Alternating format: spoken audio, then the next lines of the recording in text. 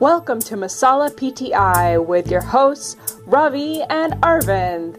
Pardon these Indians as they take you on a unique and wild ride around the world of sports.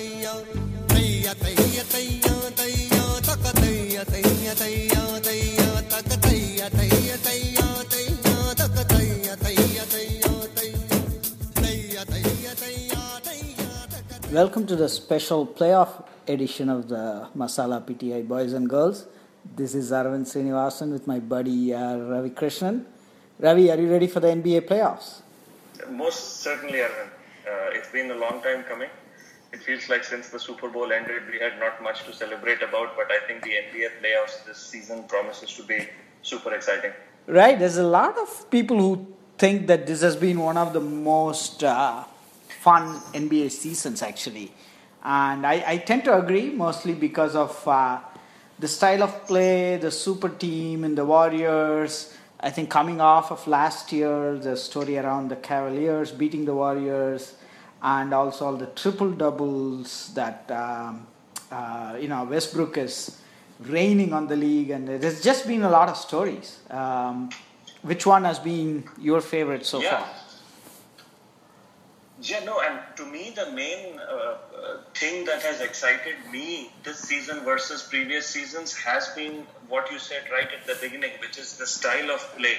It appears that, and it has been a combination of the fact that teams have opened up their offensive system, so to speak, across the board. Mm-hmm. But I also feel that after, it seems like a lull of about 10 to 12 years, we are seeing a lot of super talents as individual players again this year. I mean, not just this year, but over the past couple of years. Right. And all of that is manifesting almost at the same time. And this season has been a great example of that. Yes, and I think the whole point guard play and the guard play in general has been sensational. And in a small way, you and I, being Suns fans, trace all of that back to Steve Nash, and that makes us feel good as well. But let's jump into these topics for today.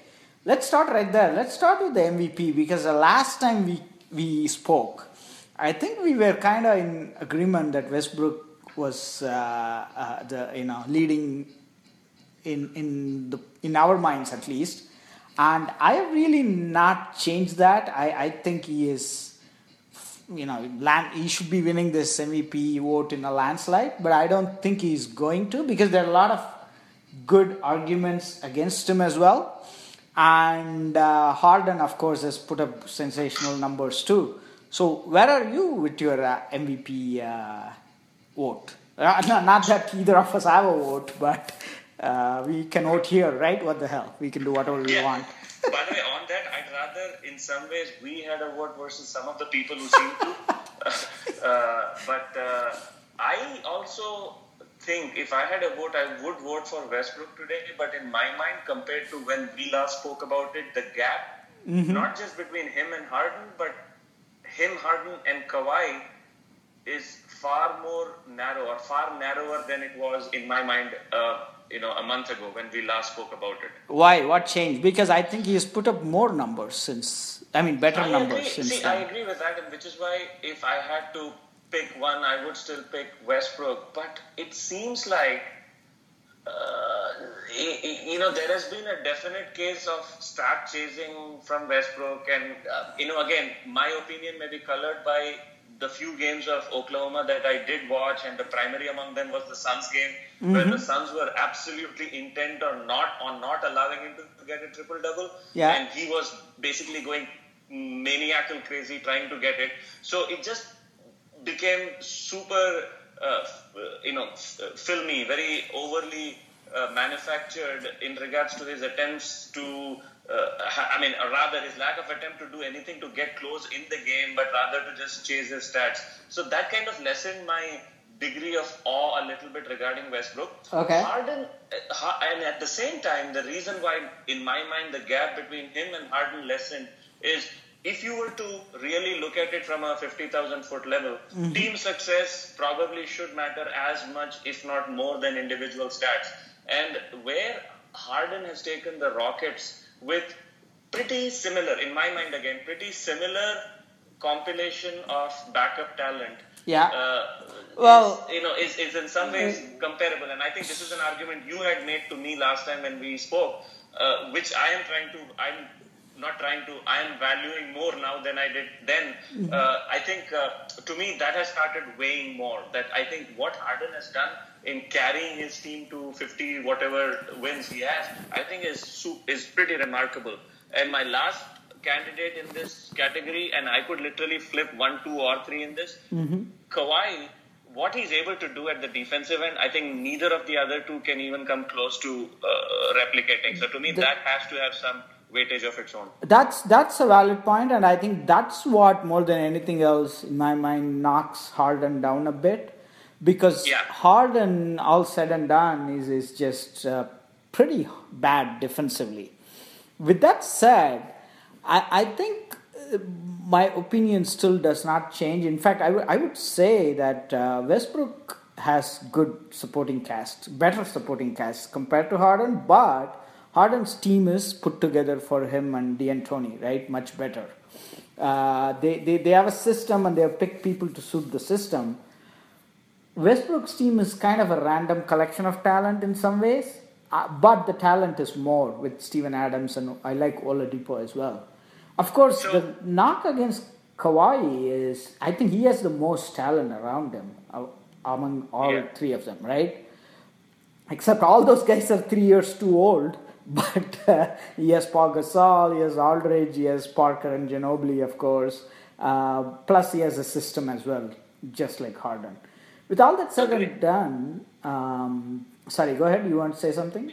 You bring up a very interesting point, which is I think Harden is definitely helped by the system around him. I think D'Antoni has been magical in regards to that. But just to play devil's advocate, Arvind, I am not sure if Westbrook is the victim of the fact that there is no real system around him, or basically it looks like a random collection of talented guys around him, or whether he is more of a cause towards that outcome. If you look at him, it almost as if he mandates for him to hog the ball for 59 out of the 60 minutes. So I'm not even sure if he would comply to any kind of a motion pass-based offensive system. And again, this is just a question. I obviously don't know one way or the other. But to me, that's where Westbrook is a very polarizing candidate, wherein you can absolutely go crazy about him, given the fact that, as you said, Domantas Sabonis and Oladipo are the shining lights of his roster rather than himself. But I'm not sure if you couldn't, in the right hands, offer him a better offensive system but he would probably just say, screw it, I'm just going to play 1-on-5. Well, that's a fair point. I think he is probably like Kobe has been at some points in his career, right? Or even Carmelo for that point, right? Even Carmelo is like that. It's hard to build around him, maybe, right? With that said, nobody has tried to, right? Durant just left, right? They were not expecting that. Yes. So they don't know if Westbrook was going to leave. Actually, luckily he stayed for them. So this is really year one of an experiment which they are still figuring out what to do. And they had a draft pick. They had to get rid of Ibaka. So they are like almost beginning this journey of rebuilding around Westbrook, right? So it's definitely not a finished product. Of course, I understand your concern that if the finished product will look any different given Westbrook's style of play. But the Houston situation is completely different, right? Daryl Morey has been on this 3-point offensive juggernaut train for many years. Harden has been there for a few years. And then here comes D'Antoni, who is like the, superstar of that style of coaching. And it's like a perfect blend, right? And then they go get Ryan Anderson and they pick up Eric Gordon. And then midway through the season, they get Lou Williams. That's almost like fantastically coming together for D'Antoni. Here, it's slightly different, but your point about his style of play is what many people are a little bit bothered about. Plus, I want to talk to you about this. I am still impressed about the triple-doubles, right? There is some murmur about the numbers as well, and I know you have an opinion on that. I think it's still a very impressive number, but some people think it's kind of random, and what's the big deal? And where do you settle on that? So and you hit the nail on it, said in regards to where I stand, Arvind. I am actually becoming less enamored with a triple-double as an official stat as the season has gone on, because there has been a lot of chatter around it, a lot of debate about it. Mm-hmm. See, what Westbrook has done is absolutely remarkable. I am not sure if he's ever going to repeat it or anyone for that matter is going to come close to repeating it. Having said that, what I'm getting more and more drawn to is the counter argument to the value of the triple-double, wherein it almost seems like if you're getting, say, 16 points, 10 rebounds, 10 assists, that almost seems to be communicated across as being more valuable than, say, 38 points, 6 rebounds and 6 assists. So that's one thing. And I know Westbrook is an outlier to that because he's actually averaging 30 points. So he defeats my point right there. Right. But my bigger point, and this is actually less about whether that makes Westbrook a viable candidate or not, but it is just a more general dialogue around triple doubles, is a lot of yesteryear legends or great players, I think may have averaged a triple double if it was actually a stat. And I'm just stealing from something that Bill Simmons has been talking about ad nauseum, which is that I think if Wilt, who was an acknowledged stat chaser, had wanted, he could have actually averaged a triple-double every season of his career. Right. I heard similarly, that too. Oscar Robertson actually did, average a triple-double for the first 5 seasons of his career, except that in any one season other than the one where he did, he was basically, in every season other than the one in which he actually did, he was like a decimal point less on assists and a couple of decimal points less on rebounds, etc., and so on and so forth. Right. And then obviously Magic again, if he had meant to think of triple-double as a stat for which he would be acknowledged, I think he would have had a lot more than he eventually had.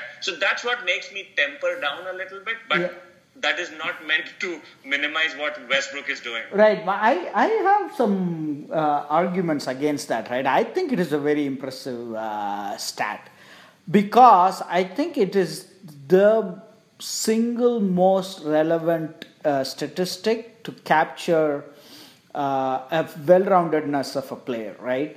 Why it's so highly rated, in my opinion, is not because of the numbers themselves, but the fact that somebody is talented enough to do all of that on the court. Now, scoring 38 points and getting 6 rebounds and 5 assists, of course, is very impressive. But if somebody is doing even 20 points, right? 20 points, 11 rebounds, 11 assists, that is, to me, pretty impressive in that somebody is so talented as well as so well-rounded that they can impact all parts of the game. So I'm a big fan of triple-doubles, unlike you or Bill Simmons. Speaking of whom, I never had any idea that Wilt was a stat chaser. I heard that only through this discussion, actually. But that's another topic for another day. So all said and done, I think Westbrook should be winning it because at the end of the day, nobody has averaged a triple-double since Oscar, right? And you got to give him some props for that.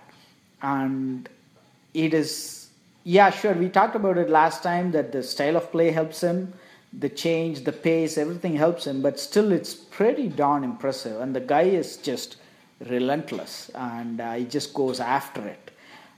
So my vote is still for him.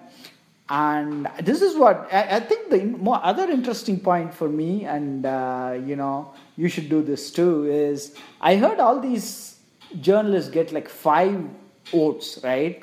So over the top 5, more than the top itself, I think it's interesting to rank all 5. So in my mind, it's Westbrook, Harden, LeBron, Kawhi, LeBron, and the 5th one is interesting. Maybe Isaiah Thomas, right? Just because he had a good stretch in there. Who do you think is the top 5? And the interesting part, Ravi, is Curry has looked every bit the MVP the last couple of weeks since Durant's injury, basically. Yeah. So what's your 5?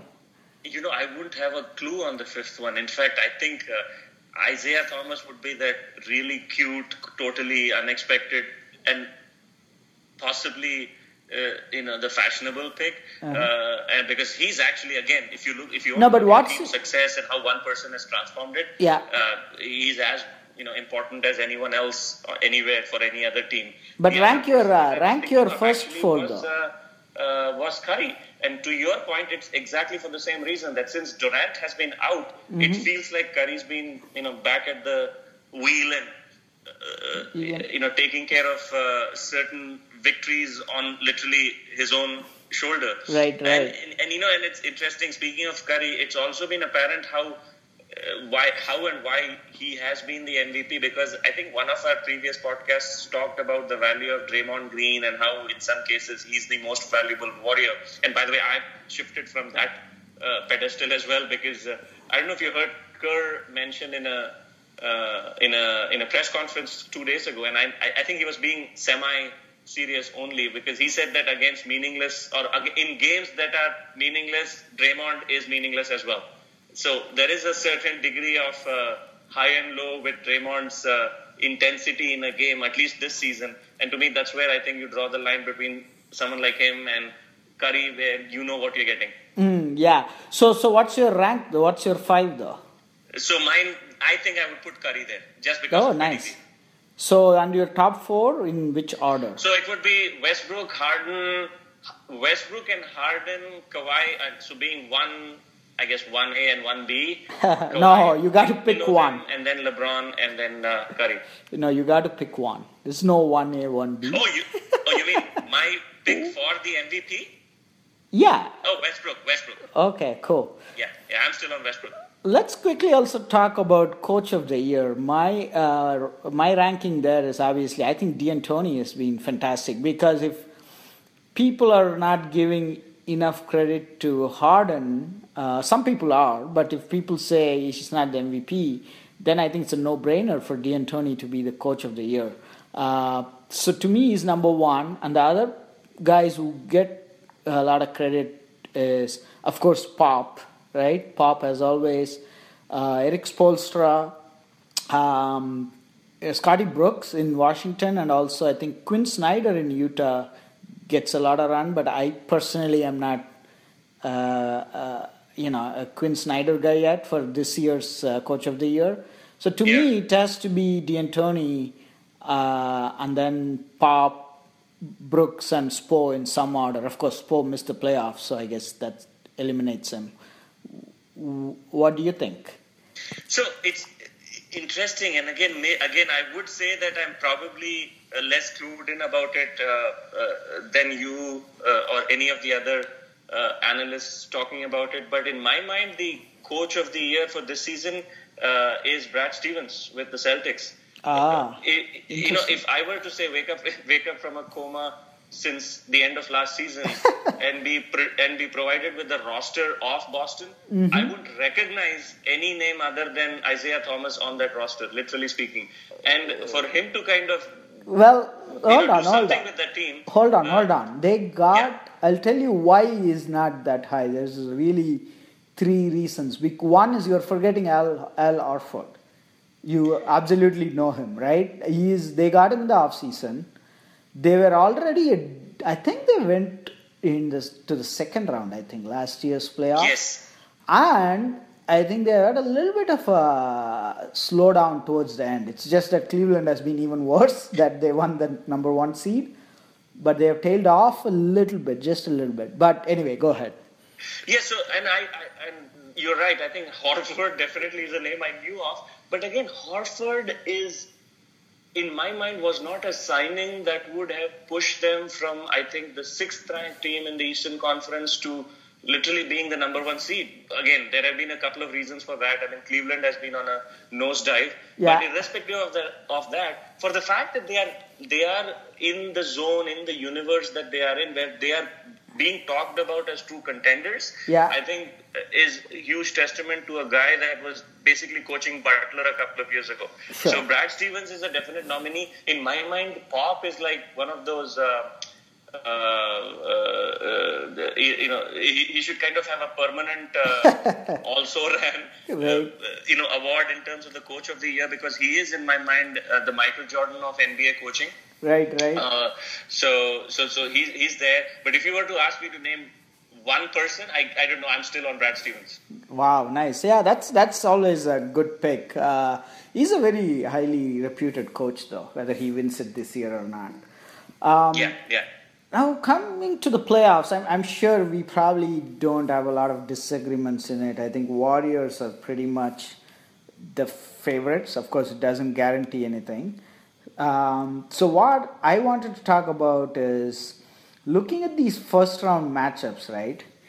Do you see a lot of them are pretty exciting, including Portland and Warriors it's a great series too, even though I don't expect anything result-wise to be sensational there. Any upsets? Anything that you think we are going to be shocked by, either in the East or West? I don't see any upsets, or I'm like, in fact, to the point where I'm thinking like if a gun to the head, if I had to pick an upset, I wouldn't be able to. I see. This is a very, very soft upset because it's just a 4 versus 5. I think Utah has a shot against Clippers. I think they may win, actually. Utah is a very sneaky good team. Yeah. Gobert is a monster, man. That guy is just, he's a monster among 7-footers, actually.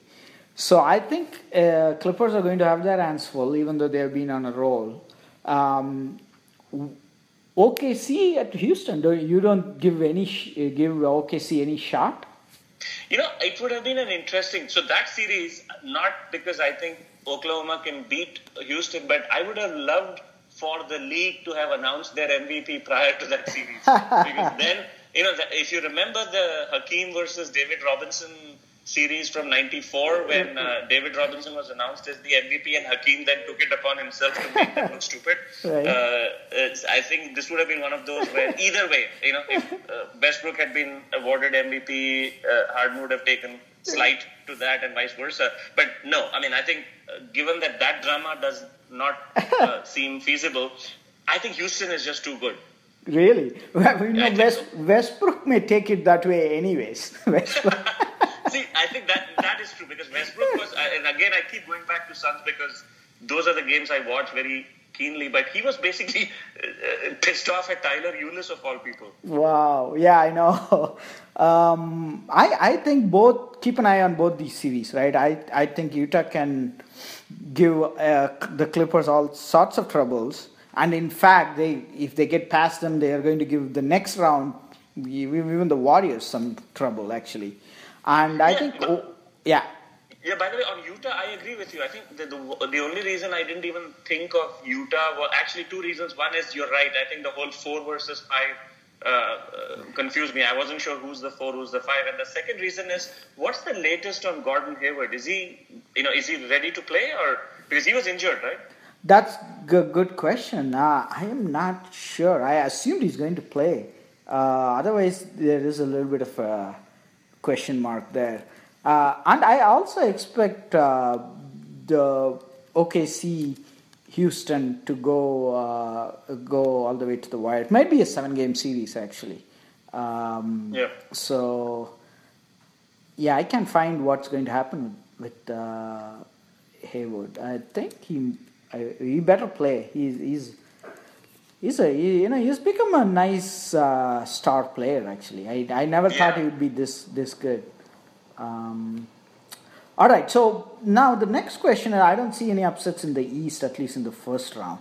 So a couple other questions for you. Playoffs, projecting through the next few weeks, assuming it plays to plan, right? Who do you think, all the way to the finals, who do you think is going to give the most trouble for the Warriors? I think that is... go ahead.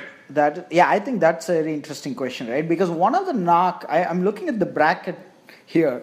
One of the knocks against the Warriors has been how they're quote-unquote missing both the Clippers and the Spurs, right? The first year that was big news because remember back in the day, Clippers-Warriors were a legitimate rivalry. And then Houston took Clippers out. And San Antonio was gone too, right? And then again, last year, nobody really cared about the Clippers, but Spurs were supposed to be a major hurdle, but OKC took the Spurs out, and OKC, of course, almost took the Warriors out, and then the Cleveland took the Warriors out, right? This year, looking at the bracket, again, every year it's probably true. They may actually run into Clippers, even though I'm contradicting myself. I think Utah is going to take them out. But they may actually have to go through Clippers and San Antonio. But I really, if I'm a Warriors fan, I'm really not scared of either of those teams this year. So I might, it may go all the way to the finals to even have a legitimate threat to them, and that either Boston or Cleveland could be that threat. They've always had problems with Boston, so I think it's either Boston or Cleveland. It has to be in the finals. Along the way, they may not be seriously threatened even by the mighty Spurs. What do you think? So in my mind, and it's interesting, I mean, that is really interesting listening to you, because again, I think my view is slightly different, which is, and I agree with you, by the way, that I don't think the Clippers or Utah are going to be an issue, but I feel the Warriors have truly dodged a bullet by not having to face Houston or San Antonio in the second round, because I think that series I'm eagerly waiting for. That should be a good one. Because, see, Houston is one of those teams, and again, you can never bet on them, except that in a 7-game series, I can also safely hope that they'll have 3 of those wild games where they'll take 63-point shots, which they do pretty much every game, but they'll make 30 of them. And if they do that, they're not going to be beaten.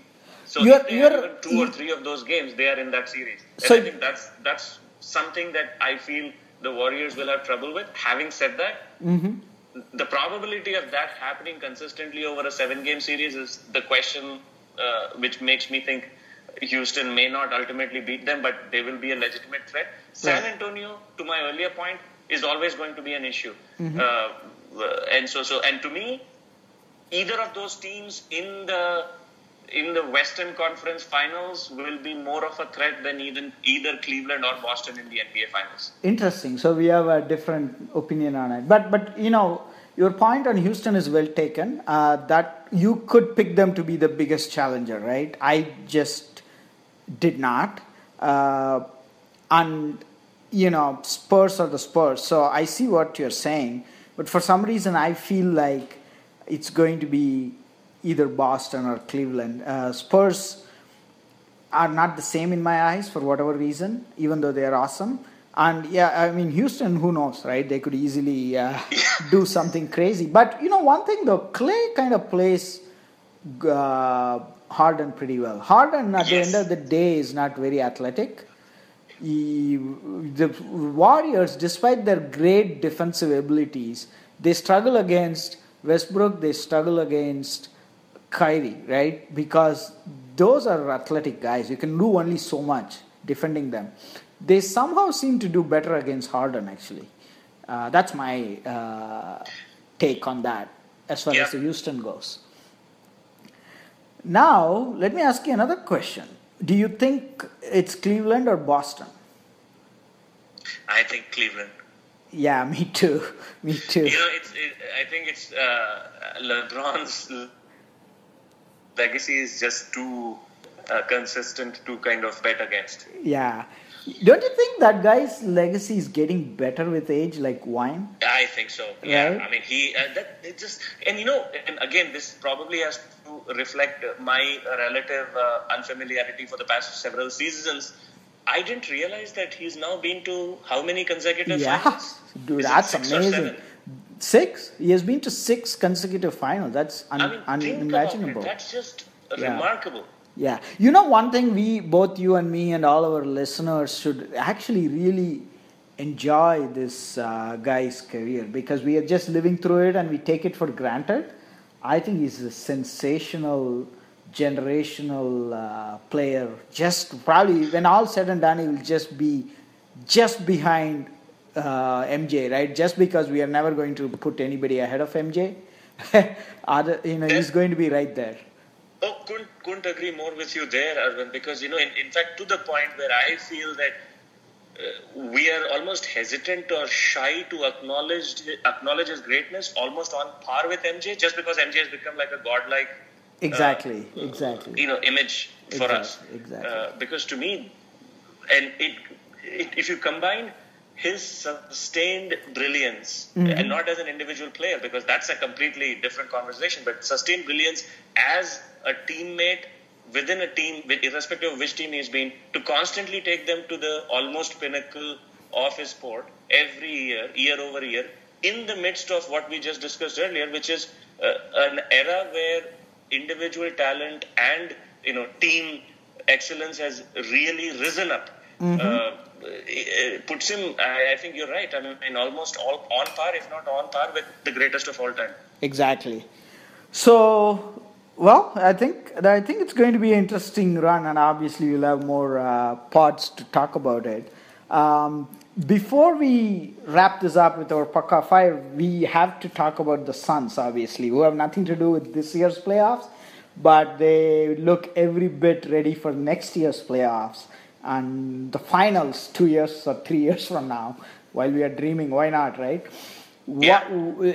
I can't believe he scored 70 points. It's been many, many days, but for somebody to score 70 points, we're talking about Devin Booker here, is just amazing. Because earlier in the year, Ravi, I don't know if you remember, I made this stupid comment in one of the podcasts that I was getting a little concerned about him, that how he was not making that jump from the year to year, which all the young players at that stage in their career just make that progression, right? We didn't see it early in the year. He was just looked like a little streaky. He was great, but just as great as he was last year. But the second half has been just amazing for the team as well as him personally. And that 70 points was just the highlight of the season, obviously. Did you watch it, by the way? In fact, there are two games. One is obviously the 70-point game, and the other one that sticks out in my mind, which kind of makes me super excited about him and the Suns, is, again, going back to that Westbrook game. Because right. If you remember that game, right. Going on in Phoenix with basically 80% of the fans and their cheers rooting for Westbrook and OKC. And there was this one point during the game, I think the Suns were down by, the Suns were up by like 10 or 12, but the fans were like almost close to booing every time the Suns scored and or stole the ball from Westbrook. And something switched for Booker. He went ballistic. He went crazy. Yeah. He kept taking and making three-pointers and one plays, and every time he made them, he basically was looking at the crowd and saying, "It's my effing house." Wow. And I think that's what made me think that here's a guy who's not just talented, but he's also not just a nice guy. He's got that dog in him. You need that to be an alpha dog in a team. Yeah, I think he scored 20 plus in that fourth quarter or something. In the fourth quarter. Yeah, that's amazing. Yeah. And what's up with that, by the way? Speaking of, who are these people cheering for Westbrook in the Suns? Hey, you know what? This is one of those things which, again, I love my Suns, but I absolutely hate Suns fans because they are the most bandwagon fair weather fans, which goes along with the general Phoenix population, right? You have a lot of people who are transient. Yeah. So some of it goes with the territory, but still, I mean, we have to have more loyalty to our team. I think I see that I see that less with the Cardinals, but the first few years after the Diamondbacks started sucking after the Randy Johnson, Curt Schilling era, I used to see that with the D-backs as well. I mean, you used to have more Cubs fans and Dodger fans and so on and so forth. But the Suns fans really disappoint me at the moment. Yeah, but I think they have to come around. This team is looking great, and it's almost to a point where for a team that has lost so many games, I feel funny saying that. I almost feel like they have too many weapons, actually, from a future. So they were like the ultimate, super draw for you and me, wherein they were playing pretty much every game very competitively, showing a lot of what's coming in the future, but ended up losing games so that they're not compromising their draft position either. Right. So that's the question for you. Would you pick Ball if they have? He's the best player available, because this team always seems to have just guard after guard after guard, right? So I was just looking at the projections. They're supposed to be leaning towards a small forward from Kansas. Josh Jackson? Yes, but what if they get the third pick instead of second and he's already gone or something like that? Ball would be another point guard. Already, they probably have to do something with Brandon Knight, right? And then they have Bledsoe, who is really, I think Bledsoe and Booker have blended in well. So what do they do? That's pretty much my only concern. But then there is just so much talent. Bender came back from injury; he's looking good. Chris and even Derrick Jones Jr. seems to have some legs as far as their NBA careers go. It's going to be fun, but I don't know who they are going to pick. Left to me, I would go Josh Jackson as well. But in your scenario, if they don't have him on board when they get to draft, I would just pick Ball. I mean, he is acknowledged as being the quote-unquote the best talent. And if they were to get him, they probably should. And if that be the case, I'm assuming they would want to trade Bledsoe because he would then become their most valuable trade asset. Yeah, at least Ball would be younger. I watched him in the NCAA tournament. He's legit. His dad is a nut job. His dad is a nut job, but the kid is amazing. Did you see Jared Dudley's season-ending media session where he basically said that we would be stupid not to draft Ball? I see. Wow. Yeah. That guy is amazing, dude. He's like you don't see that level of maturity and vision in college. At least I don't follow college that closely. I can't think of anybody. Maybe you have to go to Chris Paul or somebody who looked that good in terms of assists and passing at college level. I agree with you. In fact, the NCAA tournament, for the first time again in about 10 years, I paid a lot of attention to, given the Suns' potential choices. Yeah. But the other guy that to me came close, and not very close, fairly close to Ball's level of unselfish, pure point guard play was the kid from Kentucky. His last name is Fox. I forget what his first name is. He actually abused Ball in that game. Yes. Yeah. And so he seemed, but again, his passing game doesn't seem to be as refined as Ball, but obviously he seemed to have a certain degree of killer instinct. I think, but he represents more of today's point guard or the modern point guard versus Ball. I think Ball would make us hark back or look back fondly at the times of Steve Nash. Exactly. He looks a lot like that. Fox had a lot of dog in him and he kind of defends very well, which is what I saw in that game. But just with the ball in his hands, Ball was pretty impressive. So let's see what happens. So something to look forward to. The lottery will happen sometime during the playoffs as well, right? We have something to look forward to. And exactly. And these youngsters are looking great. And speaking of youngsters, the one guy we forgot to talk about is, and some people are throwing him in the MVP mix as well, the Greek Freak. Did you see that he leads the team in every major stats category? That's amazing. I've never seen anything like that. He leads in everything: points, rebounds, assists, blocks, and steals, I think.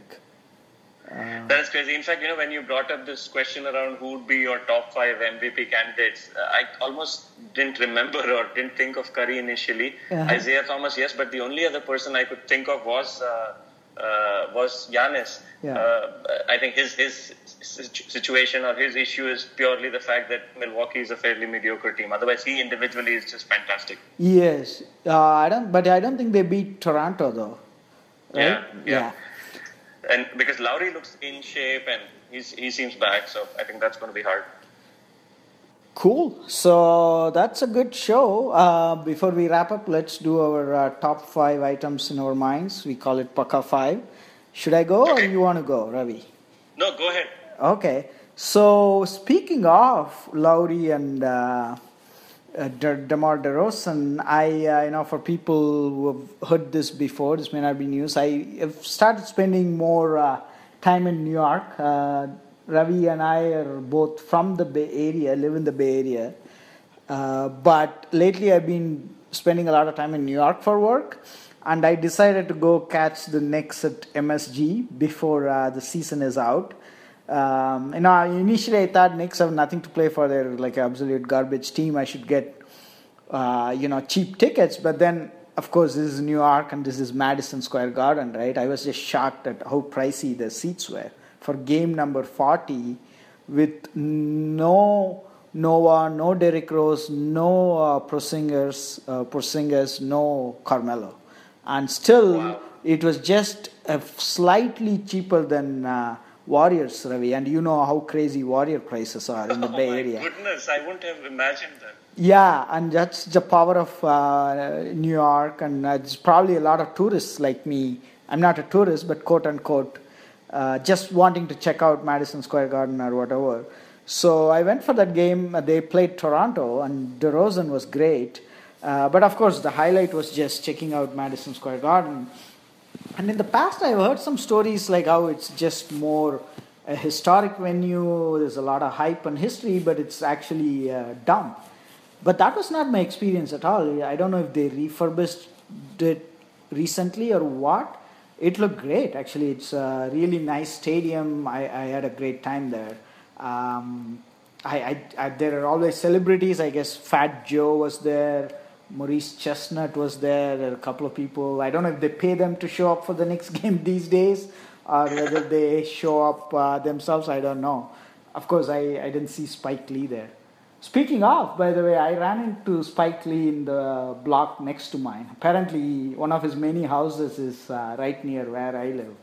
So I was like, oh, does that look like Spike Lee? And then I came home and Googled him. Sure enough, he has a townhome somewhere close to where I live. So, wow. So you're doing some celebrity sighting in a major way. Yes, I guess that's my one New York celebrity story so far. That's my first point. The second point is, speaking of NBA and Suns and Rockets and D'Antoni, I heard a very interesting story I don't know via who, but basically Jalen Rose supposedly said D'Antoni doesn't even practice defense. Do you remember, Ravi, where he played for him? Was he at the Suns? He was at the Suns for a while, right? Yeah. So Jalen Rose was with the 2010 Suns team and basically didn't leave the bench. Yeah, that's the year. So supposedly D'Antoni doesn't even play or practice defense. He thinks it's a complete waste of time, which blew my mind, just as you could imagine. I don't know if Jalen is exaggerating or if it's a true story. Hopefully D'Antoni has changed a little bit after his bad experiences with the Knicks and the Lakers. But I thought that was just a very interesting piece of news from Jalen Rose. Have you heard of that before? I don't know who, or maybe it was again, I think Jalen Rose and Bill Simmons used to do a show together, right, for ESPN? Yes, I think I heard what you just said from Bill Simmons on his podcast, but it could have been the same source. It could have been Jalen Rose mentioning it to Bill Simmons. Yes. So I've heard that before. It just seems very unlikely. I mean, it just seems so outlandish. Right. It does feel that way. And I forgot about this, and I had to inject this into Pucka 5 when we were talking about the Rockets. I suddenly remembered this. My third Pucka 5 item, staying on the coaching ranks, there is the new 30 for 30 documentary on ESPN on John Calipari, the Kentucky coach, and the one and done phenomenon, right? It's as usual, it's interesting. I didn't watch the entirety of it. I kept an eye on it. But what was interesting is, you always wonder, what do these so-called great coaches do, right? What is the differentiator? How are they unique? Or is it just recruiting on and on? I saw a couple of bits. I'm sure you heard Calipari talk on radio shows and all that. He's very well spoken. He's a little bit pompous. Yeah. Some people may say he's arrogant. He's very showy. But anyway, he always talks well. That guy can talk. So there were a couple of scenes which I thought, wow, this guy, especially putting him in front of 18-year-olds and 19-year-olds, should be such a powerful phenomena. No wonder he's so successful. So what he does is, in the Kentucky one day, what he does is, you remember when the Powerball hit 1 billion or something? He sells these tickets for $2. He has 2 tickets for each of these players, right? He gives them all 2 tickets. And then he says, what are the chances of winning that? He says you're 1 in 300 million or something, right? Some crazy number. And he says, none of you guys need this because you already have the lottery ticket. You are the lottery ticket. Wow. You just need to realize that, work towards it. You got something that rest of us don't have. That's why we are buying these lottery tickets. None of you guys should not even be buying this. If you want, come and put back the lottery ticket and take the money back. And then a couple of kids actually go and take the $2 back. Right? Wow. And then he says, you are the smart guys because you just need hard work and you are the lottery ticket. I thought that was interesting. And then there's this other scene where he's coaching John Wall, and I'm not exactly sure what he was talking about, like maybe some argument with this star point guard or whatever. And he says, listen, John, don't worry about all this. You are gone. You are gone after 1 year. You have enough talent. You're going to be a very high draft pick in the NBA. But take everybody with you. That's all I want you to do. Take your teammates with you. And I thought that was a very powerful statement. I agree. Coincidentally, that was the year, remember, they had 5 out of the top 13 picks or something crazy like that. That's right. And so that I thought was another great tidbit from that show. So that I just wanted to share that, and if you get a chance, check that out. My fourth one is, of course, the news of the week is really the really upsetting United Airlines video, which I was really pissed at that. But the funny part of that was Joe Thomas, the offensive lineman, tweets right away that he had to re-accommodate someone, and he has this huge tackle picture posted on his Twitter that I thought it was really funny. That put a smile on my face. And the other thing that was interesting was a girl tweeted that my ex is flying on flight 1237 or something, and United, go do your thing. There's a lot of memes and funny stories, but I thought that was interesting.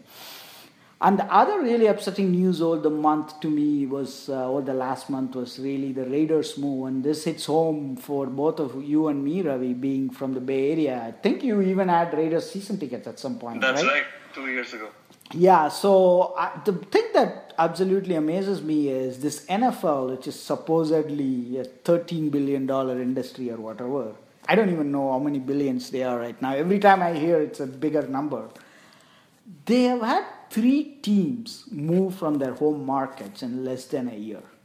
How is that? That doesn't make any sense to me. I mean, what kind of business is it which just betrays its customers at that rate? It's one thing for one team. You could even stomach 2. But 3 teams between the Rams, the Chargers, and the Raiders have just moved away from their customer base, right? And aside from the personal Raiders Bay Area anger, I think the overall business model of the NFL and what they're doing is just, they should be ashamed of themselves. But of course they are not. They don't care because they are walking to the bank with smiles across their face. So that was my top 5, and your turn. But before that, what was your reaction to the Raiders move? I am as pissed off as you are about the Raiders move, Arvind. And again, to me, it goes back to a couple of philosophical disconnects, because to me, number one is if it is a situation where there is a sick or an ailing market, so you have a sports team among other corporate entities that need to move out to a more flourishing situation, I think then you can see the logical connect. In this case, moving a team from one of the largest markets of the country with a very rabid and devoted fan base to the sin capital of the world, for lack of a better way of describing it, makes zero sense. Yeah. And is only directly related to the individual greed of the team ownership, which, I mean, in some ways, I guess kind of makes sense that they want, let's say the city to fund their stadium, and if the city is frankly either uninterested or incapable of funding it, then it falls upon the individual ownership. But then I go back and completely agree with your point that if the league is flourishing the way it is in terms of the number of zeros,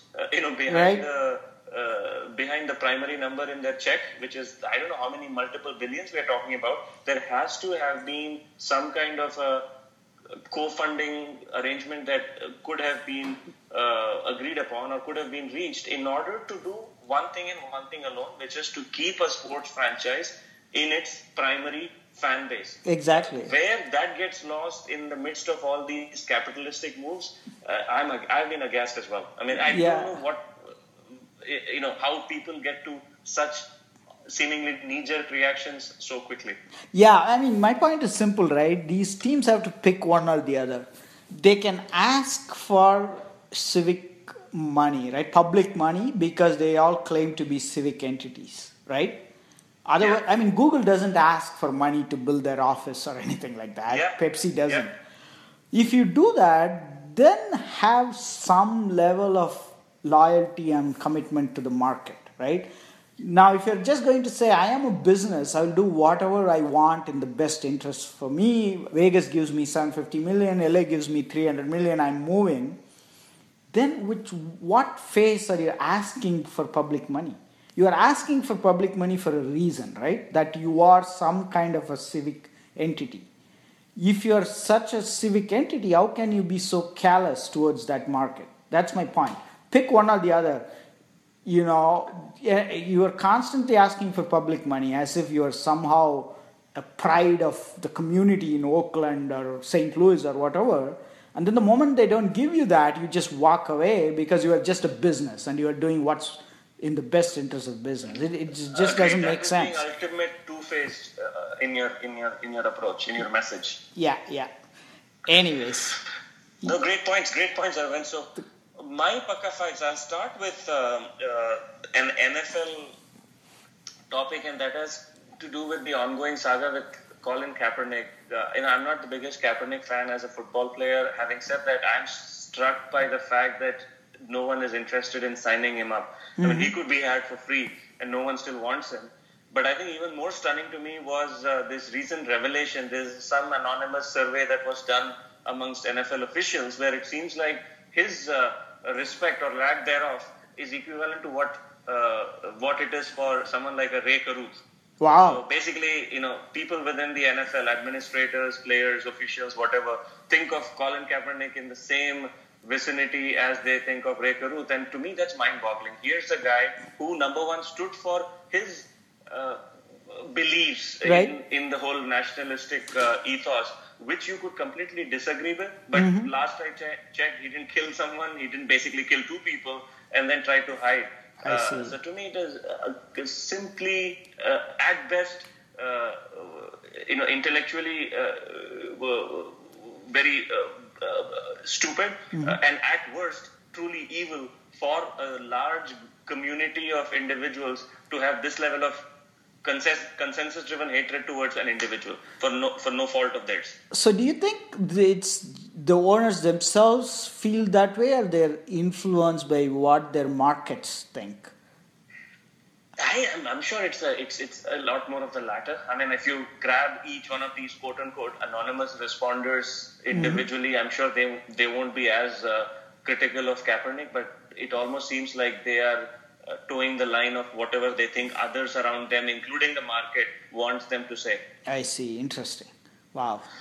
Yeah, so my second point is more on the positive side, and it's about a sport we haven't talked about today, which is baseball. And again, my interest in baseball has been dormant for the last 10-15 years, has sprung back into life this year because our famed Arizona Diamondbacks are leading the National League at 7-3. So, so they've beaten the Giants, I think, 4 out of their 6 meetings thus far. Nice. They are 6-1 at home and are leading the National League in runs scored doing everything that seems to bring a lot of optimism amongst diehard Arizona sports fans like us. Yeah. But having said that, we're talking about literally 1/16 of the season thus far, and inevitably things will tail off. But at least for the first 3 weeks of the season, the Diamondbacks have provided some much-needed optimism. Agreed. It's a brutal division, though. Yeah, that's true. Yeah. The third point that I have is around another breaking news, which is Marshawn Lynch not only coming back to the NFL, but actually signing with the Raiders. Yeah. The good news, or the thing that I'm excited about that, is if we get even half of what Beast Mode used to be, then he becomes an intriguing 5th, 6th rounder during our fantasy football draft. Because I don't see a whole lot of excitement about him. So he's not going to go where most running backs, most quote-unquote starting running backs go, but you never know with him. And if he's even in, again, 50% of what he used to be, I think that might be a good bargain. The flip side to it is I almost feel that he's signed with the Raiders because, his home is here. So I don't know what the motivational reasons are for him to come back to football and, for that matter, play for the Raiders. So if he's not at full tilt mentally, I don't know how useful he's going to be. I was telling somebody that somebody should tell him that they have not moved to Vegas yet. He should not be coming back for the strip clubs. That is true, actually. You know what? If he signs a long-term multi-year deal, then you probably are spot on. Anyways. So my fourth point is a topic from within cricket. And again, as you probably know, and I'm not sure if the listeners follow, but the franchise-based cricket league that's most popular in the world is something called the Indian Premier League, and the 2017 edition of it just started a couple of weeks back. And an interesting observation while kind of just looking at what's happened thus far is Indian cricket treats its star cricketers very distastefully after it seems like they've reached a certain point beyond their peak. So Dhoni, until literally maybe about 6 months ago, was the demigod as a replacement of Sachin Tendulkar, who used to be the god of Indian and world cricket for pretty much 2 decades. Yeah. Dhoni was kind of reaching the same pedestal, and all of a sudden a slight dip in form, loss of the national captaincy has resulted in him seemingly being useless now, wherein I've seen him him getting demoted from captaincy of his individual IPL franchise, and now people are talking about dropping him from the 11.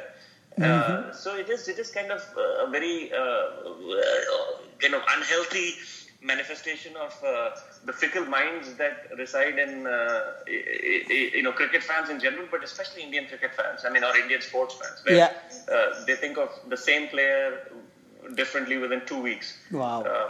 So that was my fourth point, and I will finish with a sports media topic, and that has to do with sports documentaries. Just as a personal aside, I've been working from home a few days every week over the past few months, and one of the things that I do as a background to my quote-unquote work process is to have something going on TV, and most of the times it is sports documentaries. And the thing that I've realized is, for the longest time, my source for reality sports programming was ESPN, whether it is Outside the Lines or E60 or 30 for 30. And just in the last few months, I've discovered a bunch of little gold nuggets on HBO and Showtime and Hulu, and even on the independent, even on YouTube for that matter. Bunch of amazing sports documentaries, sports reality programs, which made me realize that not only are they on par or in some ways slightly superior to what ESPN has had to offer, including the 30 for 30 series, who I've been a big fan of. Yeah. I almost think that ESPN needs to really pull up its socks in order to even compete in the same platform. I think, and these include sports that I otherwise couldn't care less about. Like there was this hour-long documentary on Greg Louganis, the diver who it was discovered was HIV positive after he had hurt himself, fallen into the pool and had blood splatter all around. There was so that whole thing, I didn't know as much about it then as I do after watching the documentary, and I think the way it was made was riveting. Wow, interesting. Couple of things. So Yeah. Another one that I kind of really liked was this one on Lawrence Phillips. If you remember him, he was this highly prized running back from Nebraska who was going to shake up the world of running backs in the NFL and ended up becoming a felon. And right now he's at San Quentin in San Francisco. Wow. So the whole rise and ultimate fall of Lawrence Phillips captured in a documentary on Showtime. Just amazing. Wow, great. But you have to give ESPN credit for probably kicking this golden era off with their 30 for 30 though. Agreed wholeheartedly. Right? You're right. In fact, they had a couple of missteps before that, making some movie about, I think Bob Knight and things like that. But then they did the 30 for 30, and that's when this golden era of sports documentary has taken off. But it's interesting you say that, because one of the things I have been trying to watch, I don't know if you have watched it, there's supposedly a really good documentary on the Hoodie, right? Bill Belichick. It's probably like an NFL films. Have you seen that? Yes, yeah. I don't know if you're not talking about Football Life, right? Probably, yeah. Because I've seen that, and that is, again, you're absolutely right. A bunch of those Football Life episodes are really great. interesting, and the one on Hoodie was great just because you never know him otherwise. Yes. That I have always wanted to watch. And speaking of Lawrence Phillips, the another name that came in the Calipari documentary was, remember Duan Wagner? Oh, yes. Yeah, I completely forgot about him. So Duan Wagner was a highly touted player, right? And then supposedly he had this big disease and he had to quit NBA at 21 or something. I just thought he faded away because he was bad, but he had a medical reason for just disappearing. And Calipari's point was, if I had forced him to stay all 4 years in college, he would not have made a single dollar. Great point. Yeah, that was great point. In fact, maybe this is a main topic for one of our subsequent podcasts, but that is in itself the single biggest reason why I have the opinion that there should be no enforcement of how many years a kid should stay in college. I think Calipari is spot on that point. Right. On that note, I enjoyed doing this, Ravi, and let's do this again soon. Absolutely. Thanks so much. Yeah.